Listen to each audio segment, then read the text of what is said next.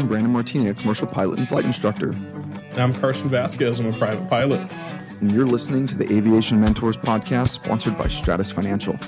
So buckle up, because the Aviation Mentors are taking off.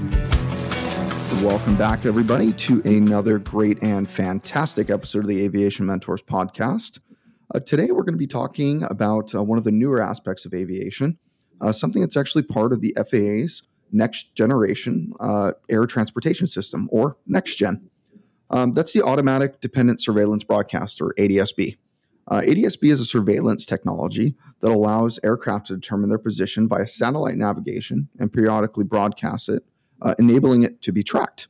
There's a couple different versions of ADS-B, ADS-B in and ADS-B out. We're going to kind of touch base on ADS-B out today, but I'm excited to talk about this topic because it's something that I always kind of question my students whenever we're doing end of course or things like that. So I know I really questioned Carson on it, and this has only been a requirement since 2020.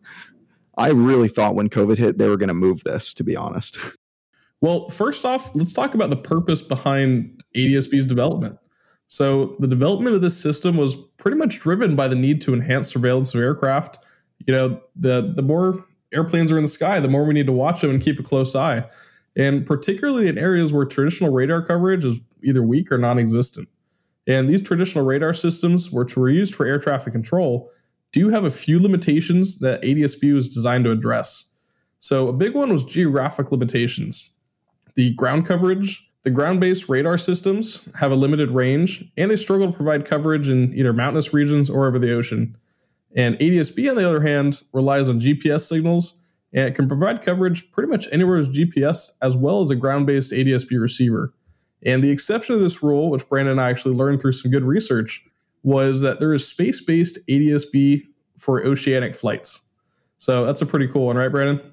Yeah, absolutely. I didn't even realize they had space-based ADS-B for that purpose because I never fly over the ocean. Like, not far, like flying over the ocean to Catalina, that might be one thing, but not doing a transatlantic or transpacific flight to Asia or something. Like, that's not something I've ever done.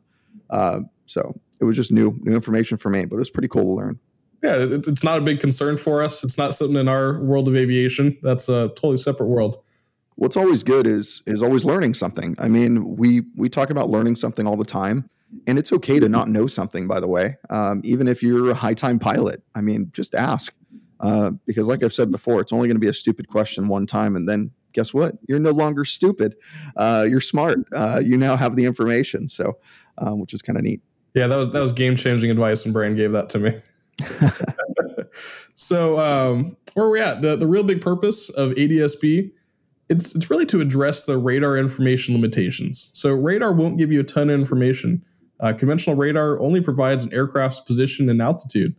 ADS-B, though, can provide the aircraft's identity, velocity. It even says if it's climbing or descending or in straight and level flight. So that's the why behind ADS-B. Brandon, I'm sure you can go a little bit more into as a CFI about the how behind ADS-B. Yeah, absolutely. Sure. Let's go into kind of how ADS-B works. The first component of ADS-B is determining the aircraft's position. For this, the aircraft uses onboard GPS, or global positioning system, if you've had your head under a rock for the past, 40 years. But they use GPS. These systems are extremely accurate and can provide precise latitude, longitude, altitude of the aircraft, as well as other information, right? Once an aircraft's position is determined, the ADS-B transponder, it's kind of known as an ADS-B transponder, but the ADS-B out system broadcasts this information along with other data, including the aircraft's identity, its tail number or call sign, which is actually programmed into whatever system is sending out ADS-B. And it could be a variety of things. It could be integrated into your transponder. That's why I kind of said that a second ago. Or it could be an additional component, which is kind of connected to your transponder. Or it could be something like the wing-based ADS-B that a lot of our aircraft have from UAvionics, which I've used plenty of times. But it can also tell you the velocity, whether it's climbing, descending, if it's in level flight. It just gives more information than just traditional radar-based information. This information is broadcast approximately once every second compared to something that's a lot slower like radar. In addition to broadcasting the out information, some aircraft also have the capability to receive ADS-B in signals. Now, that could be based on your type of transponder you have. It could be you could have one of those Stratuses that, no pun intended, by the way, because sponsored by Stratus, right? But you can have one of those Stratus or Stratix with the X ADS-B in receivers. Some people have even built them out of like Raspberry Pis, which are pretty cool to see people do. And that actually enables them to see real-time information about other aircraft nearby, including their position, their altitude, velocity, directly into the cockpit. So, and by the way, you can't just have this system and then it just like starts spewing information into your headset or into your eyeballs, right? You need to have an iPad or a GPS system or some type of system built into the aircraft or with you that is like ForeFlight or FlyQ or one of those programs, right? That way it can show it to you just on that digital display. It's pretty neat. Yeah, we're not quite at the point where we can just get that information, right? You got to have something in between. I mean, it depends. Do you think we're living in the Matrix, Harrison? We are, especially considering the fact that I'm a pilot. I think that's crazy enough. Yeah, I do too. I don't know how you passed. I don't know. You got me there. But speaking of information, there is a lot of information that pilots can get from their ADS-B. And the primary one is that ADS-B in, like Brandon was just talking about, allows pilots to see other aircraft in their vicinity that are equipped with ADS-B out.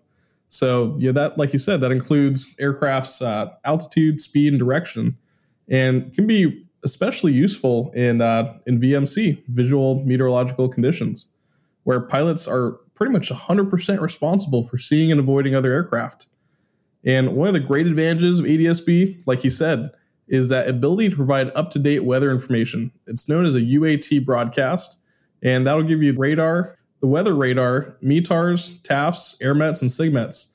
And that's all examples of some of the data that can be received by certain ADS-B in systems. So this information, I've actually used it plenty of times. I'm sure you have too, right? ForeFlight, Brandon? Absolutely. Yeah, it goes right in. And this can be extremely useful for making strategic decisions during a flight, such as deviating around bad weather. I think we talked about that one flight up to Sacramento when I had to use that weather information to see where I was going and what the cloud coverage was and what the winds were at my airport that I was trying to get to. So that'll help to make that good aeronautical decision that we talked about and know that I probably shouldn't go fly there.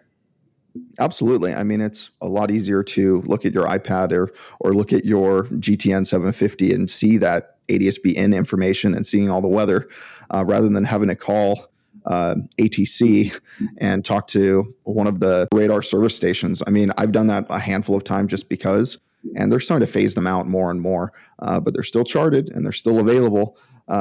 Whenever I've called, they're always excited to talk to me. And I don't know if they don't do anything else all day or what it is, but they're pretty excited to give me an entire briefing or let me file a flight plan or whatever it may be. I don't think they're that busy nowadays because technology is really taken over. They're not that busy. I called one on the way up to Sacramento. I saw it on the chart and I was a little confused about what the weather was going to be. And it was mid-flight. And I said, let's finally make that call. So I made that call. They were so excited. He told me everything that was going on for the next 30 miles at my destination, everything around my destination, my alternates. So yeah, they definitely do have a lot to do. So make sure to use that resource as well. But back to ADS-B. It's important to note that while the ADS-B in provides an absolute wealth of useful information, it shouldn't be the sole source of information for pilots. It's a supplement for the information. It's not a replacement for things like pre-flight briefings and continuous updates from ATC and other sources, just like that flight service station during the flights. And like Brandon mentioned in one of our last episodes, airspace is updated. Maybe not super frequently, maybe super frequently, depends on where you're at. But you should know that before you get in the air. And speaking of airspace, Brandon, what are the requirements for ADS-B in a couple different airspaces? All right. I'm going to try to go off my memory on all this one. So if I miss something, either one, Carson, you remind me, or one of our listeners, send me an email and tell me I screwed up. But I should know all of them, right? So let's start off with the first one is alpha airspace. You definitely need it in alpha. You need it in class Bravo airspace. You need it inside of Charlie. And you also need it going over a Charlie airspace. But you can go under Charlie airspace without it. So that is possible. It is not necessarily needed in class Delta, Echo, or Gulf airspace, but it can be sometimes. So it's also required anytime that you're flying over 10,000 feet, unless you're in mountainous area. And I don't remember the exact number, so don't quote me on this one, but I think it's 1,000 or 1,500 feet above the highest obstacle in a mountainous area where it's not needed if you go over 10,000 feet. So that's also there. It's also required in it was called the Mode C Vail for a long time, which is 30 nautical miles from a Class Bravo airport. But if you look at the charts, they've updated them over the past few years, and now it says Mode C and ADS-B. So now it could be called the ADS-B Vail, right? So that's what's really kind of interesting about all that. I think I covered all of them. Do you know if I'm missing any, Carson? No, I think that's everything. And yeah, you also love your charts, so of course you watched it for the update. Yeah, I did. It was like the one thing I looked for. And they actually did that after ADS-B was already required. They did it sometime during COVID, and I don't really remember when it happened, but I have an extensive collection of charts. I'm sure I could look up and tell you the exact date if I really wanted to. I want to say it was 2021. I remember that changed during my flight training. Oh, nice. Well, also, so that's kind of where it's required. So everyone says ADS-B is required now, right? Well, yes, it is required, but it's only required in all of those places. If you go look at a map of United States, guess what's not covered in most of that map? ADS-B required places, besides over 10,000 feet. Obviously, that's a little bit different. But ADS-B is not required in most of the United States. It's really kind of mind-blowing. I know there's a lot of practice areas, especially local to us in Riverside area, where ADS-B is technically not required. And I trip up students on this all the time. I'm like, well, why is it required there if they try to tell me it is? And I'm like, it is not required there.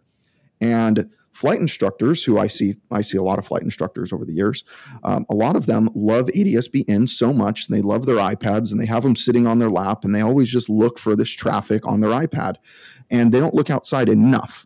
I tell all these instructors that they're being so foolish, it's ridiculous. You need to look outside because you're flying VFR. You need to be looking outside. You need to be looking for these other aircraft. Guess what? The person who's not talking on the radio, who you should be worried about, also didn't pay to put ADS-B in their airplane. So guess what? You're not going to get them on your iPad, and they're not going to be talking to you, and your head's going to be inside the aircraft instead of outside where it should be, and you're not going to see this guy, and that's how mid-air collisions happen. So it actually is creating more distractions in the cockpit as well. So I think that ADS-B, if it's going to be required, it actually should be required in more locations and more places. And I don't know if the FAA has a plan for that eventually. I'm sure they have a plan to expand that system because it does a lot of good.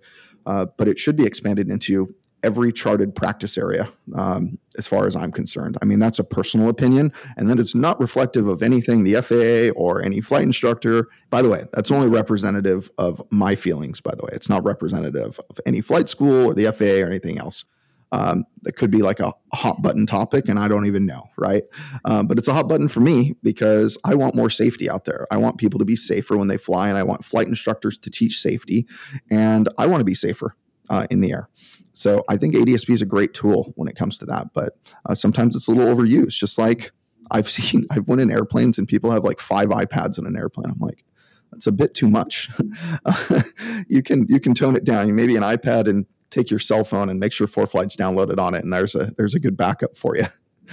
In addition to your paper charts, of course. Yeah, well, Brand said it's not representative of anything but his opinion. It's also representative of mine, though. I've been saved by that ADS-B more times than I can count, going into Lake Matthews practice area, especially right next to Riverside Airport in SoCal. That is a busy, busy practice area. And like he said, you shouldn't have your head down in the cockpit just staring at your iPad. But it's always a good thing to be able to just look out. And that ADS-B, and especially in conjunction with your iPad, lets you see farther than your eyes can. So it helps keep you safe. And as frequently as we talk about the safety of pilots and passengers, in my eyes, ADS-B is really one of the best features pilots can have to increase that safety. And especially understanding, and using ADS-B effectively is crucial for modern pilots. It's the up-and-coming technology. And as this technology continues to be adopted globally, it's going to play an increasingly significant role in maintaining the safety and efficiency of air traffic.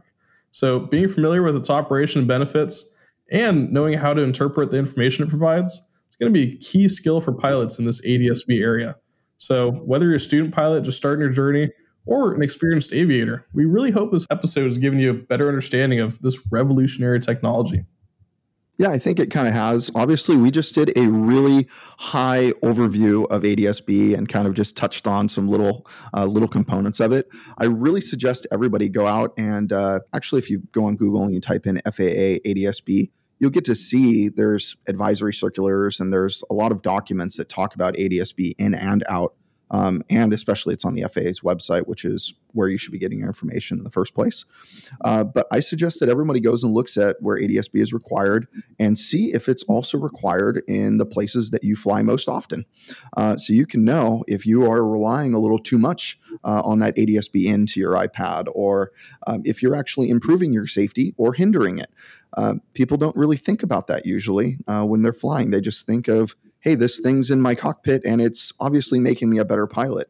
And unfortunately, that's not always true. So make sure you kind of think about those things and really think through it.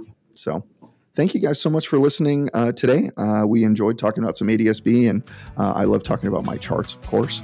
But if you'd like to reach out to either one of us or correct something that one of us said today, please reach out to us. You can reach us via email, brandon@aviationmentors.com. Or you can reach Carson at aviationmentors.com. And as a wrap up for the day, remember, we're here to guide you in your aviation journey. So fly safe and enjoy the ride. See ya.